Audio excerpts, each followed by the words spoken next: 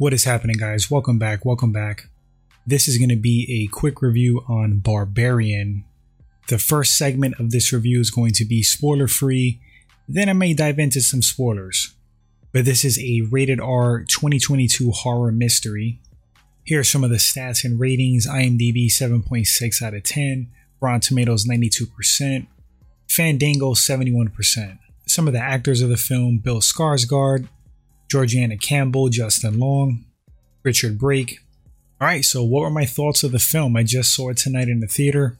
Saw it on a whim. I wanted to watch a, quote, scary Halloween time movie. I enjoyed it. I enjoyed it for what it was. I viewed this film as a lower budget, rated R horror flick. Not to be taken too serious. You just go in, you enjoy it, you immerse yourself in the film. That's exactly what I did with my nachos and cheese, my popcorn, my soda. I really appreciated the cinematography and the playful camera angles. I thought the music was pretty cool and fitting. I thought the film was well acted. Although there was some things that the characters did in the movie that were questionable. I'm like, I wouldn't do that. But maybe I'll get into that in the spoiler section. So straight away, let me just tell you, would I recommend this movie for this time of the year? Now that's important. That's a key thing. It's a horror flick. It's that time of the year for these type of movies. Was it worth the watch? Yes, it was. I liked it. I personally thought it was worth the movie ticket. If you don't catch this one in the theater and you catch it on streaming later on, watch it in the dark, cut those lights, turn the volume up, and enjoy. What would I grade this film? Now, once again, for what it is, a horror movie, mystery mixed in, I'm going to give it a B. The movie did its job. It entertained me. It creeped me out. It was gory. I would suspect that the movie's more on the lower budget side, but the effects were adequate. More practical effects, which I love more than CGI. Actually, I love the blend of CGI and practical. When it's done well, it's just seamless and incredible. But if I had to pick one over the other for like a horror movie, I probably would go with practical. I'm old school. The movie wasn't what I expected. Certainly was a mystery film mixed in with horror. But I can't really talk about it unless I get into the spoiler section, which I will right now. So for you listeners that haven't seen the film and you stuck with me so far, I implore you to get off because I'm going to ruin the film for you. Thanks for watching the spoiler-free segment. Enjoy the movie, guys. Now, for those of you guys still sticking around for whatever reason, whether you've seen the film or you haven't and you still want to hear about it, the movie threw me for a loop. It wasn't exactly what I expected. The trailers didn't give much, but I figured, it's like a serial killer type thing. Some maniac or maniacs trapping people like in Airbnbs, torturing them. Nope, it wasn't that. It was mutant inbreds. This crazy dude kidnapped women, impregnated them, kept reproducing with the offspring, and created just mutant inbred creatures. I suspect that there's more than one because in the movie, the homeless dude said that there's worse things down there than her.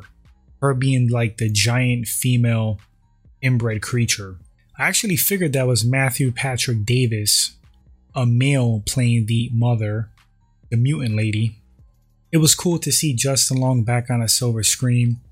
It was kind of funny because I just saw the new Jeepers Creepers, which was atrocious. It was absolutely terrible, comically bad.